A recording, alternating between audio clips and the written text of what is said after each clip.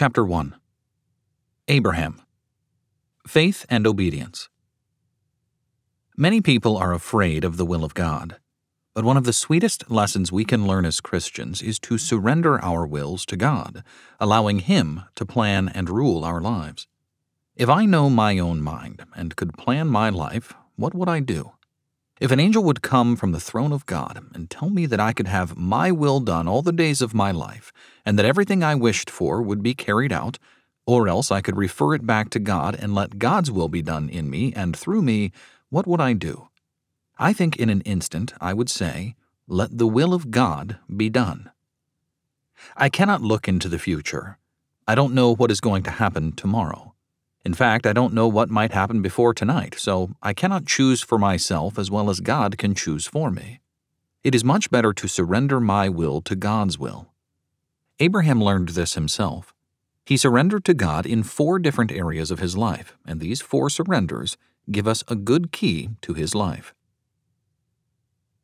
Abraham's first surrender. In the first place, Abraham was called to give up his family and his native country and to go out, not knowing where he was to go. While others were busy building up Babylon, God called this man out of that nation of the Chaldeans. He lived down near the mouth of the Euphrates, maybe 300 miles south of Babylon, when he was called to go into a land that he perhaps had never heard of before, and he was told to possess that land. In the 12th chapter of Genesis, we read of a promise that God made to Abram. Scripture: But the Lord had said unto Abram, Depart out of thy country and from thy nature and from thy father's house unto a land that I will show thee. And I will make of thee a great nation, and I will bless thee and make thy name great, and thou shalt be a blessing. And I will bless those that bless thee, and curse those that curse thee. And in thee shall all families of the earth be blessed. So Abram departed, as the Lord had spoken unto him, and Lot went with him.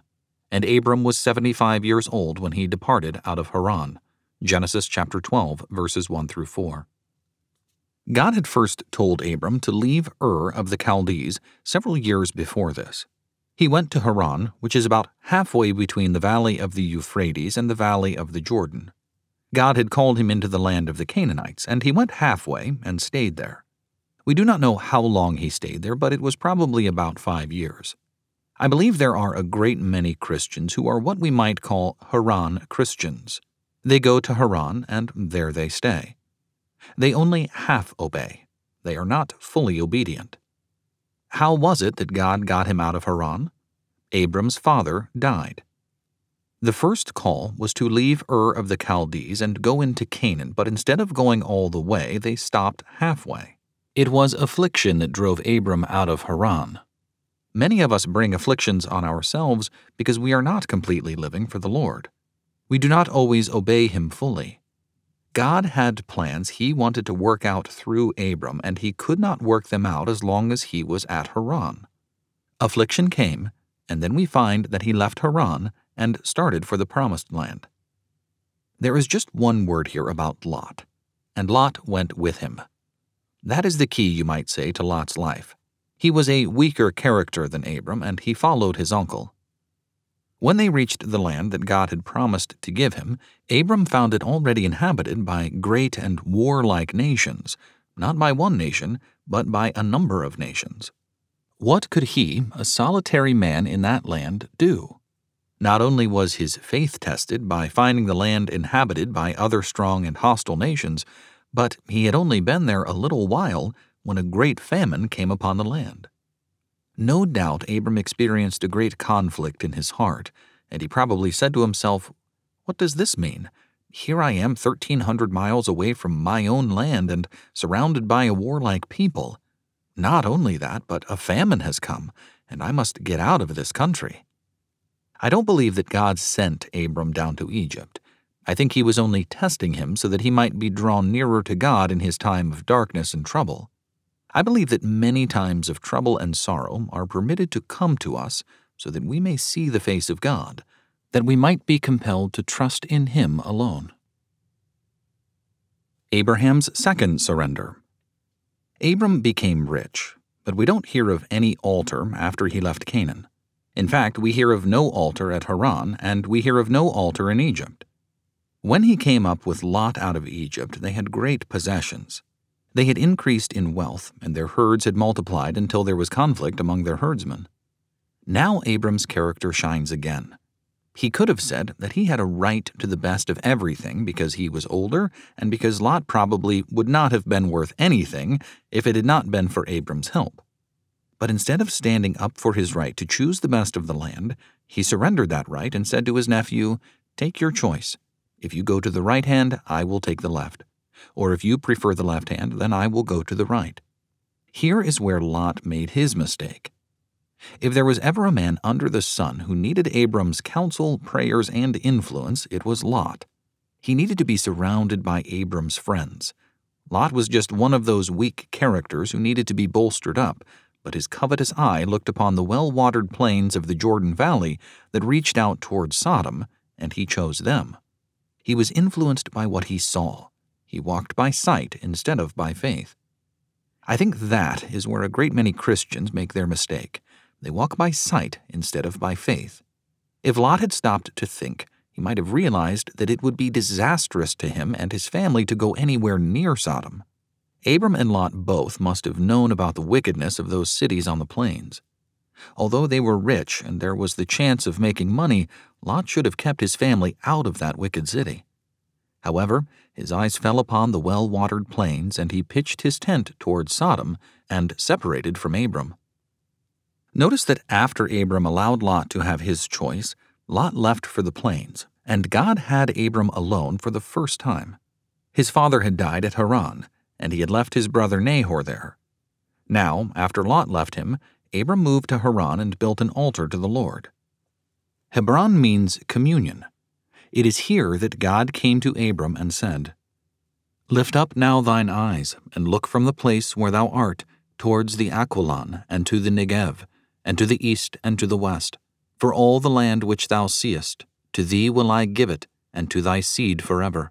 And I will make thy seed as the dust of the earth, so that if someone could number the dust of the earth, then shall thy seed also be numbered.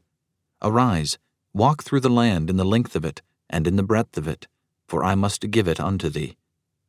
Then Abram removed his tent, and came and dwelt among the terebinth trees of Mamre, which is in Hebron, and built there an altar unto the Lord. Genesis chapter 13, verses 14 through 18. It is astonishing how far you can see in that country.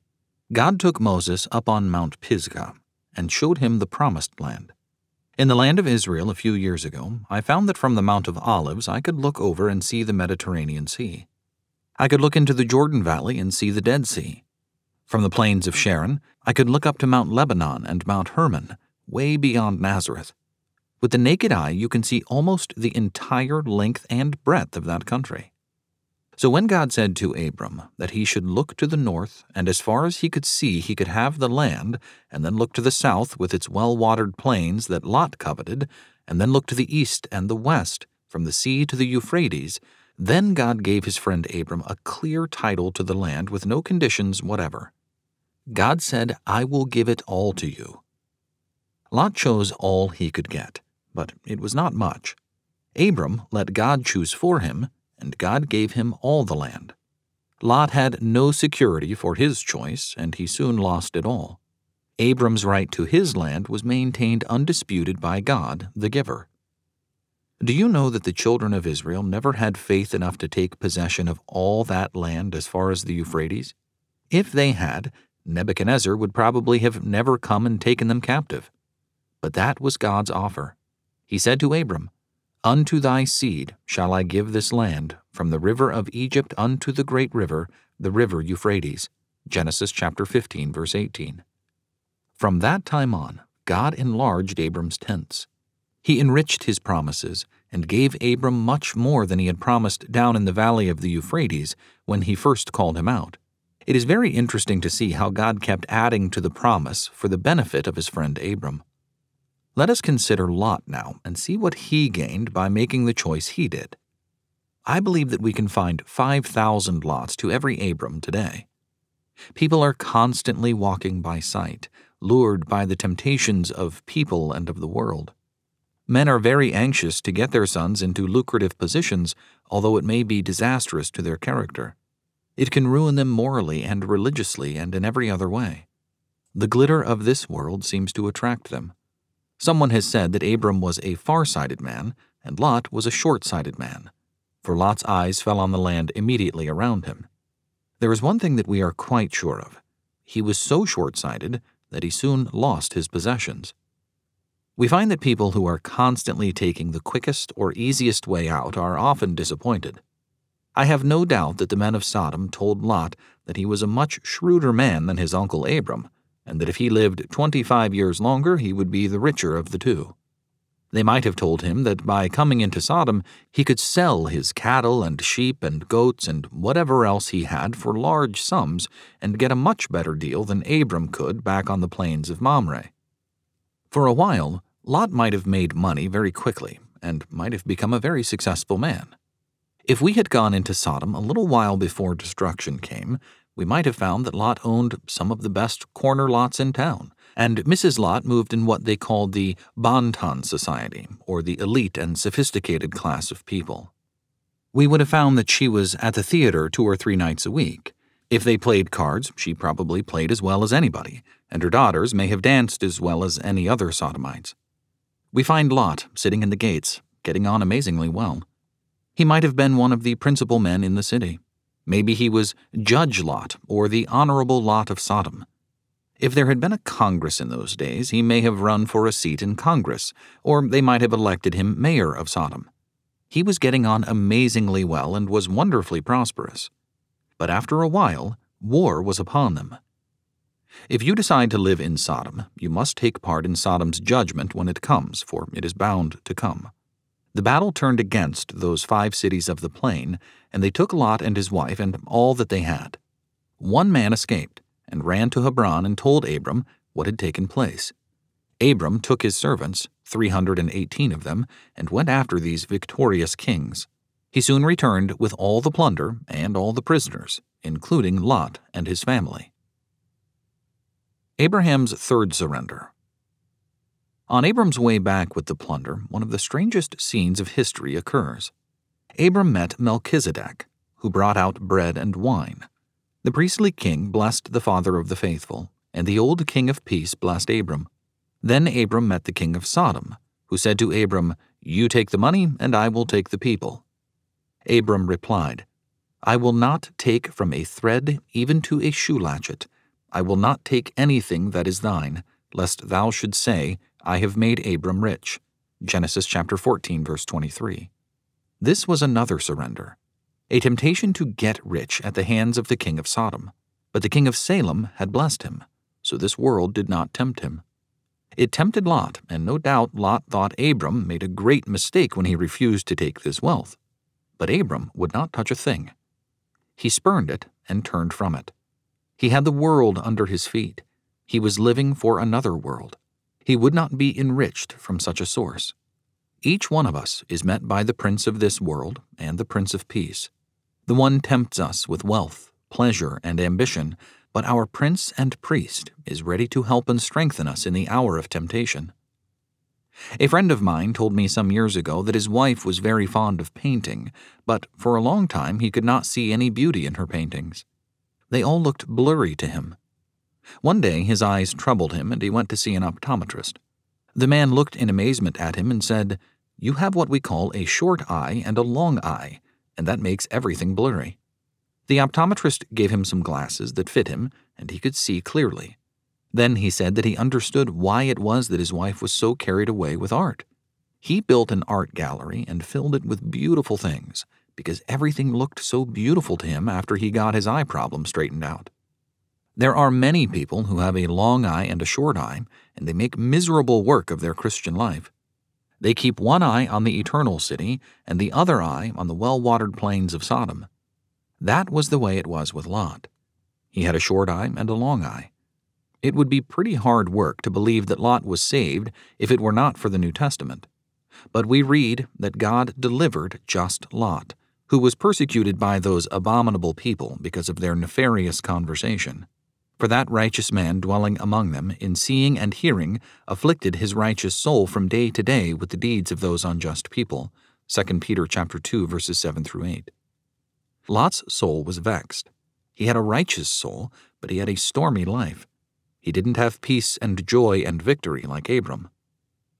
After Abram had given up the wealth of Sodom that was offered to him, God came and enlarged his borders again. He enlarged the promise. God said, "I am thy shield and thy exceeding great reward." Genesis chapter 15, verse 1. Abram might have thought that these kings he had defeated might get other kings and other armies to come. He might have thought of himself as a solitary man with only 318 men, so he might have feared he would be swept from the face of the earth. But the Lord came and said, "Fear not, Abram." That is the first time those often repeated words, "fear not," occur in the Bible. Fear not, Abram.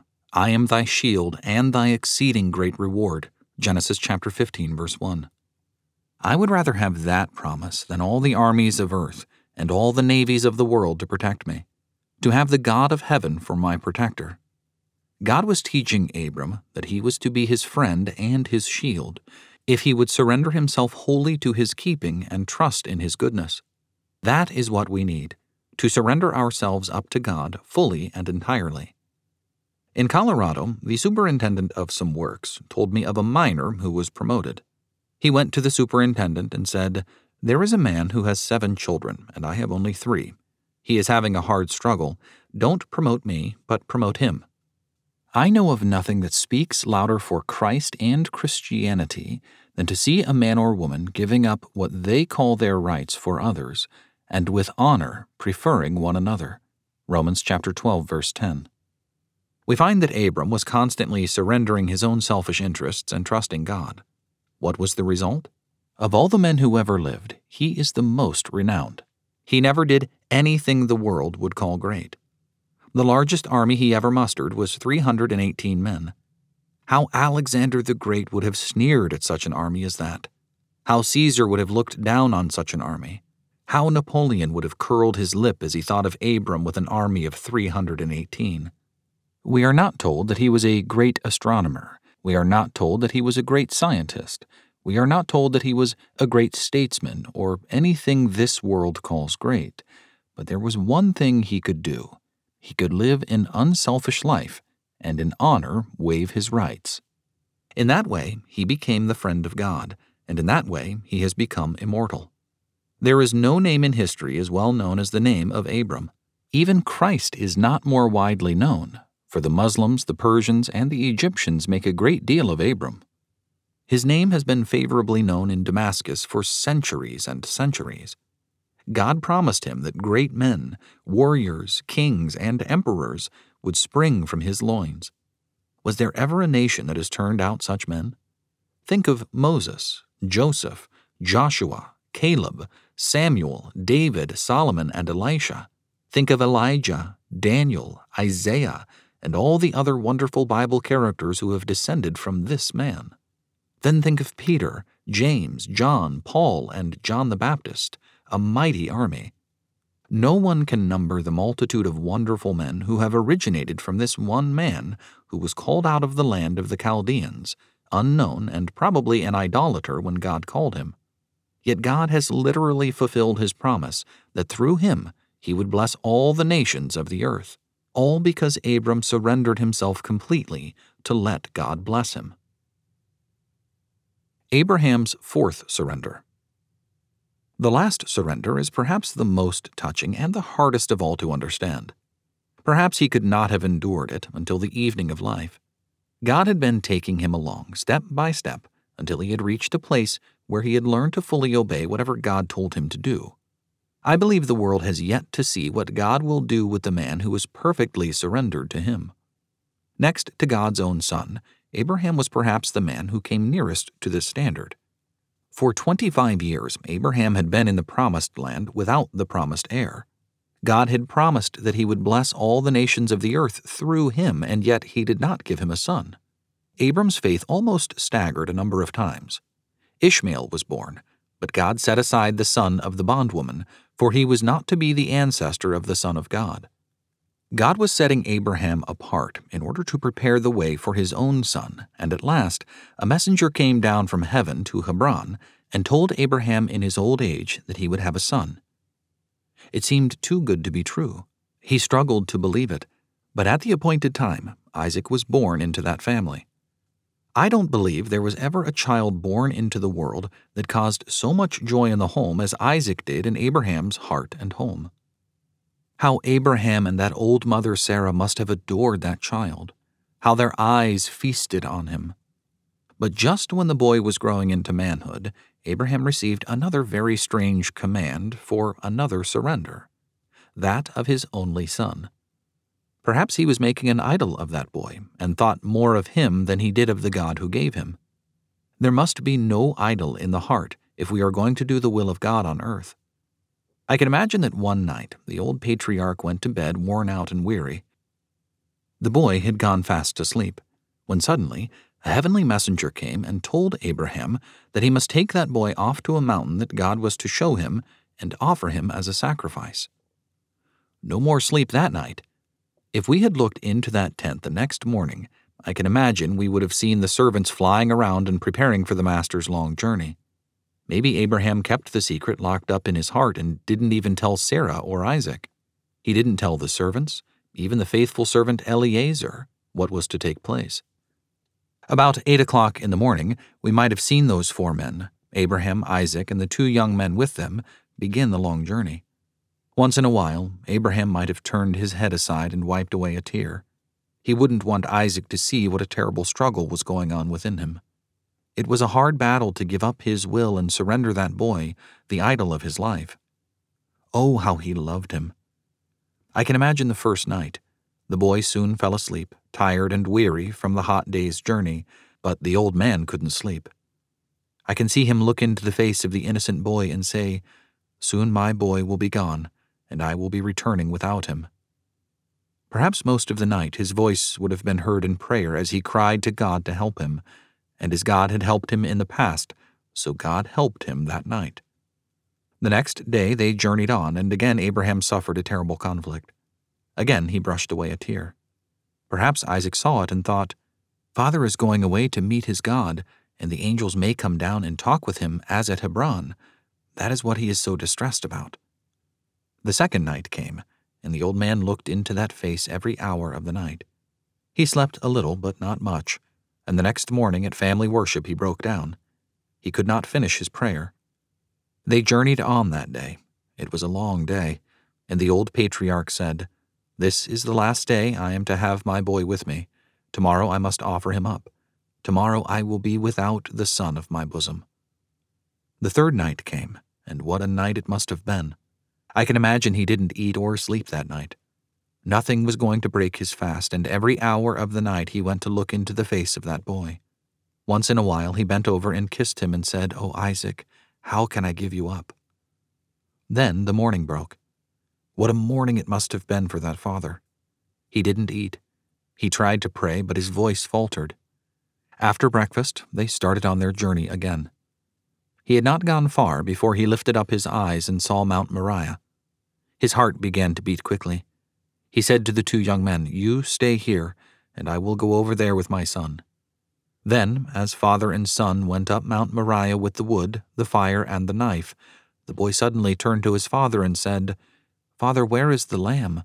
We haven't any offering, Father."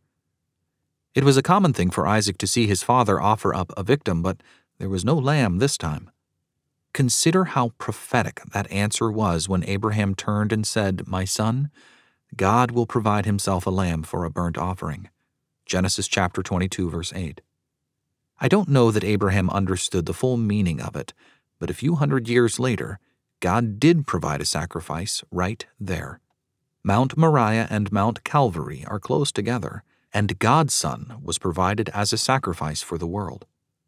On Mount Moriah, this father and son began to roll up the stones, and together they built the altar.